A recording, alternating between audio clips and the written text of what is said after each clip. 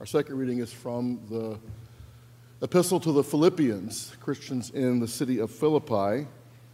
This is one of the earliest texts in the New Testament, probably somewhere in the mid-50s CE, just about 20 years after the death of our Lord. Listen now for what the Spirit is saying to you and to the church. Words very appropriate after that solo. Rejoice in the Lord always. Again, I will say, rejoice. Let your gentleness be known to everyone. The Lord is near. Do not worry about anything, but in everything by prayer and supplication with thanksgiving, let your requests be made known to God. And the peace of God, which surpasses all understanding, will guard your hearts and your minds in Christ Jesus. Finally, beloved, whatever is true, whatever is honorable, whatever is just, whatever is pure, whatever is pleasing, whatever is commendable, if there is any excellence and if there is anything worthy of praise, think about these things. Keep on doing the things that you have learned and received and heard and seen in me, and the God of peace will be with you. The word of the Lord. Would you please pray with me?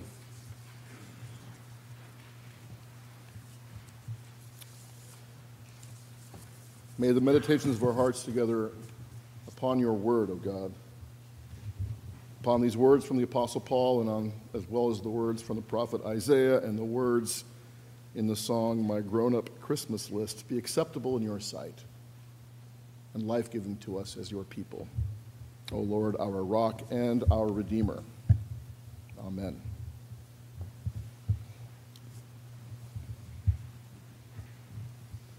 No more wars, no more lives torn apart. Pretty apt for this news cycle. It's been a rough and sad, heartbreaking time in the world, not just recently, it seems like for years and years now. And the question the prophet asked and posed many, many centuries ago is still appropriate. How can we sing and rejoice in a strange land? A land that we don't necessarily like, we don't find comfortable or even safe. How can we rejoice on this Advent Sunday? Well, we can just decide to do it. Bobby McFerrin wrote a very popular song. It seems like it's just a few years ago, but it was more than that. And it was titled, Don't Worry, Be Happy. Let me quote a couple of lines from that great, great musical accomplishment. Ain't got no place to lay your head. Somebody came and took your bed. Don't worry, be happy. The landlord say your rent is late. He may have to litigate. Don't worry, be happy. Look at me, I'm happy. And then the kicker, put a smile on your face. Don't bring everybody down like that. Ooh, ooh, ooh, ooh, ooh, ooh. Don't worry, it will soon pass whatever it is. Don't worry, be happy. Easier sung than done, easier said than done. Don't worry, be happy. I remember years ago, many years ago when I was in my 20s, I was going through a very difficult time. And you know, when you're suffering, the people around you are affected too, the people who love you. And my mom was very torn up about what I was dealing with. And finally she just got frustrated with me and she said, can't you just be happy? I'm like, no, Ma, it doesn't work that way. It is easier said than done, but it can be done. It can. Being joyful, even in exile, even in the midst of suffering. That's what we do as Christian people. It's how I begin every memorial service or funeral service that I'm privileged to be a part of. You know, we're celebrating here in the midst of tears. The Christian people does not live on each end of the spectrum. It's either terrible or it's wonderful. We know that life happens in the middle. Do you remember back in 1998 when the Italian actor Roberto Benigni won the Academy Award for his role in the film Life is Beautiful, which was set, strangely enough, given the title, in a concentration camp in World War II. And in that Academy Award ceremony, when his name was called, Benigni, in his joy over winning the Academy Award, literally danced over the tops of chairs and tables on his way up to the stage to receive his award. It was, unsettling. He was so happy. he was literally rejoicing. And afterwards, when reporters questioned Roberto Benigni about his display of joyful abandon, he replied, "It is a sign of mediocrity when you demonstrate gratitude with moderation." It's a great statement, especially this close to Christmas, especially in a world where the shadows seem to have fallen especially darkly on the world and on so many people. The people who walked in darkness have seen a great light, Isaiah said. Those who lived in a land of deep darkness, on them light has shined. On the ones who are trying to find a way through the shadows, through the wilderness. Isaiah utters those crazy, almost offensive words to a people who is suffering, a people who did not want to hear what he had to say. The evidence all around them, their five senses, told them a different story. At the time that Isaiah wrote in this chapter of Isaiah, a great empire, the empire of Assyria, was about to invade the northern kingdom of Israel, and it wasn't going to be pretty, and it wasn't when it happened. Everything was crumbling all around them. The armies were literally at the gates, a power 100 times more strong than Israel's power to defend itself. There was nothing they could do to get out of it. They tried everything possible. Bad times were coming, and yet at this moment, Isaiah is telling them that the light he's talking about, the one that's coming to them, is a light that can best be seen in darkness, in shadow. That's what we're expecting and waiting for this Advent. That kind of light. The people who sat in darkness have seen a great light. So that's a takeaway for us this morning as we look at these two texts. The light of Christ at Christmas isn't just another decorative light competing with all the other lights we see around us, all the other decorations we put up so that other people can see and think that we're happy and everything's fine in our lives. This light is different. This light is one that only works in the middle of the night when the power is off, when you're all alone, when you're with your true self, and maybe even overwhelmed by anxiety or worry or remorse or fear or depression. The people who walked in darkness have seen a great light. On them light has shined. You, O God, have multiplied the nation and increased its joy. These people, the ones in darkness, rejoice as with joy at the harvest, because the yoke of their burden across their shoulders you have broken. If you've been bumping around in the dark for a short time or for a long time, if you're right now not sure where you are at all, seeing a light means everything. So this light that's coming does more than just decorate. It gives hope. It gives a way forward. And it's a sign of mediocrity when you demonstrate gratitude for that light with moderation. This morning, I want to talk about the Christian vocation and calling. In other words, your calling and my calling to exhibit joyful exuberance and heartfelt gratitude, even in pitch darkness, even in world chaos, even in this kind of strange, horrible, sad polarization that we're all caught up in so much of the time. And especially on the third Sunday of Advent, when churches around the world, like the Richards family just did for us this morning, are lighting the candle of joy, the pink one. So I want to start this morning in a joyful tone with a little story by an author by the name of Michael Newnham entitled Of Cats and People.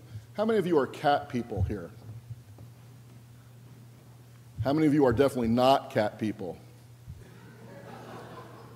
I see Sarah's hand go up. I'm still sad about that. Here it is, of cats and people. Lord, this cat you gave me, she just doesn't listen. I told her the rains were coming. She goes out anyway and comes back soaked.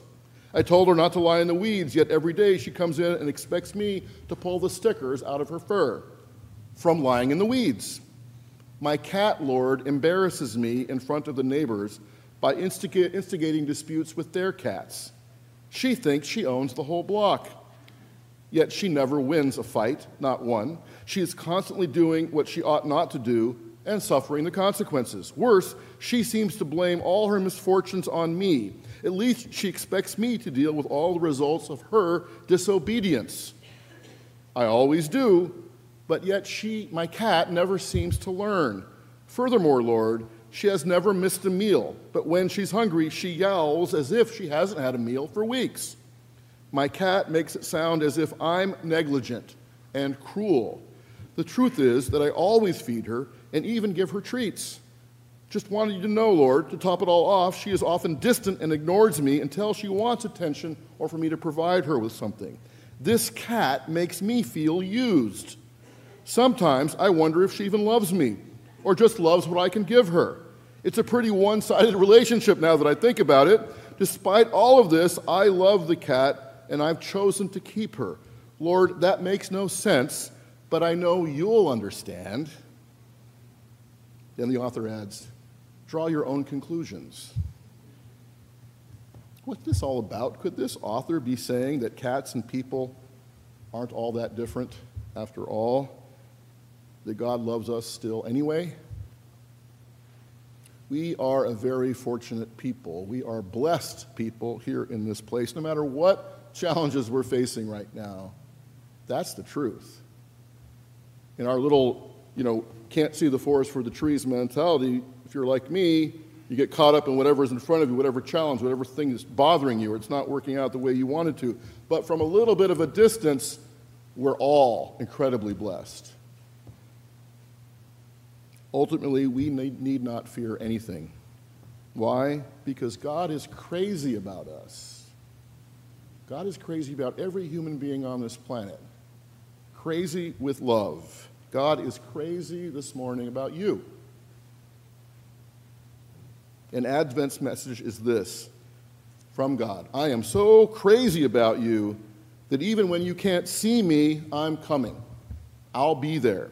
No matter how bad it gets, I'm coming for you and for this world that you're a part of.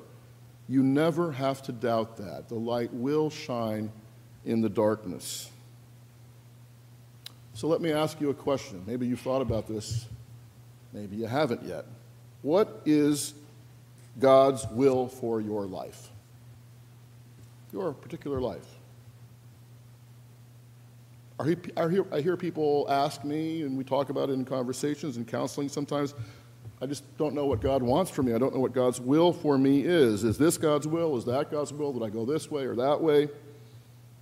Did such and such happen to me because it was God's will? Well, would you like to know what God's will is for you? I've got it. I've got the answer right here. I can tell you absolutely without hesitation or without any trepidation that God's will for you is right there in Philippians 4. Paul wrote it to you. Rejoice in the Lord always. Again, I will say rejoice.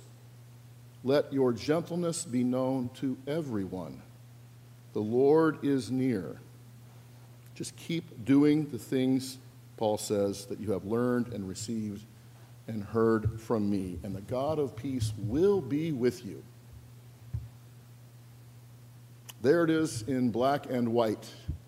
There it is in Greek, if you read Greek. God's will for you and for me is to be joyful, intentionally joyful, steadfastly joyful, strangely, ironically, grimly joyful, if you have to be. To rejoice as if you really are confident that no matter what, the Lord is near. The French theologian and philosopher, the late Teilhard de Chardin, who once said, joy is the most infallible sign of the presence of God. Did you catch that? Joy is the most infallible sign of the presence of God. This is one reason why Presbyterians, affectionately known by other denominations as the frozen chosen, have had trouble getting people to stay in church after they visit. Because joy is the most infallible sign of the presence of God. Our calling is to be joyful. It's not to be excellent. It's not to be good. It's to be joyful. The Hebrew Bible, which we call the Old Testament, is a book of joy. Kaufman Kohler writes that in the Jewish Encyclopedia, there is no language that has more words than Hebrew for joy and for rejoicing. Hebrew religious ritual demonstrates God as a source of joy. In contrast to other Middle Eastern religions, especially ancient religions, Israelite worship was essentially a joyous proclamation and celebration regarding who God is and has been, and most importantly, will be for the people. That's God's will for God's people. To be joyful, to pray continuously, and to give thanks to God in all circumstances.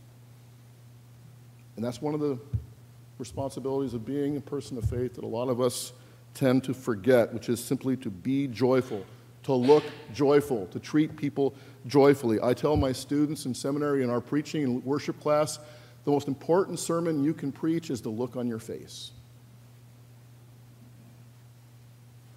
Be joyful. Maybe it's the innate joyfulness of children that caused Jesus to use a little child as the sole embodiment, the illustration of what it is, what the kingdom of God is. It's this child. You saw it.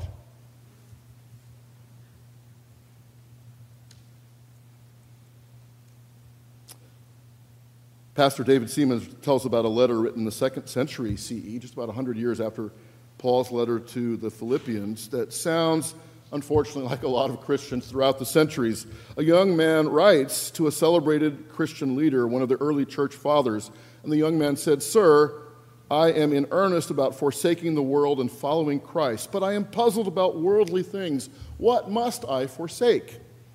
And the celebrated eminent Christian responded in the 2nd century with a return letter that said, "You must forsake colored clothing, for one thing. Get rid of everything in your wardrobe that is not white. Stop sleeping on soft pillows. Sell your musical instruments and don't eat any more white bread.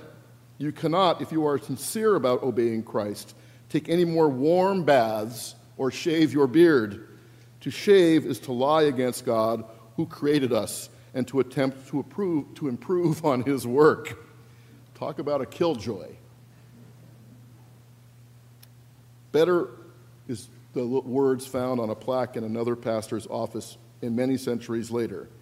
If you have the joy of Jesus, please notify your face. What is God's will for your life? Be joyful in all things, even when there's no reason that you can see or anyone else can see. Somewhere I read about a Sunday school teacher who gave her class an assignment to read Isaiah chapter 9, which we read this morning, for their Advent lesson. And then the next Sunday in Sunday school, she asked the class how many had remembered to read the chapter. Most of them sort of tentatively raised their hands. "Wonderful," she said. "I have got a piece of candy for anyone who can complete the second half of the verse. The people who walked in darkness..." All hands went up. They wanted that candy. But the kids, like a lot of grown-up kids, couldn't exactly remember what came next. One kid said, "The people who walked in darkness used less electricity." Another kid said, "The people who walked in darkness stubbed their toe a lot." The people who walked in darkness spent most of their time sleeping. The people who walked in darkness were usually robbers, was another answer. The people who walked in darkness, one kid said, ended up in the wrong room. The people who walked in darkness, finally, the little girl said, could really use a flashlight. Laughing is one expression of joy. The psalmist writes, "You make known to me the path of life. You fill me with joy in your presence, with the eternal pleasures of your right hand." That's what it is to be in a relationship with one who loves you so much one who is always coming to you, no matter what situation you've gotten yourself into. Christian joy comes from the simple and beautiful pleasures in life, certainly. Christian joy comes from loving and being loved, definitely. It comes from walking daily in relationship with a God, as difficult and challenging and wonderful as that relationship is. Christian joy comes from believing that God is calling you to make a difference, to bring light to someone who is in shadow. Why should we sing and be joyful in a strange and foreign land, in this hard and angry world? Well, because we're loved, and so is this world, and it needs to know that. It needs the light to shine. Rejoice in the Lord always. Again, I will say rejoice. So keep doing it, and the God of peace will be with you. Amen.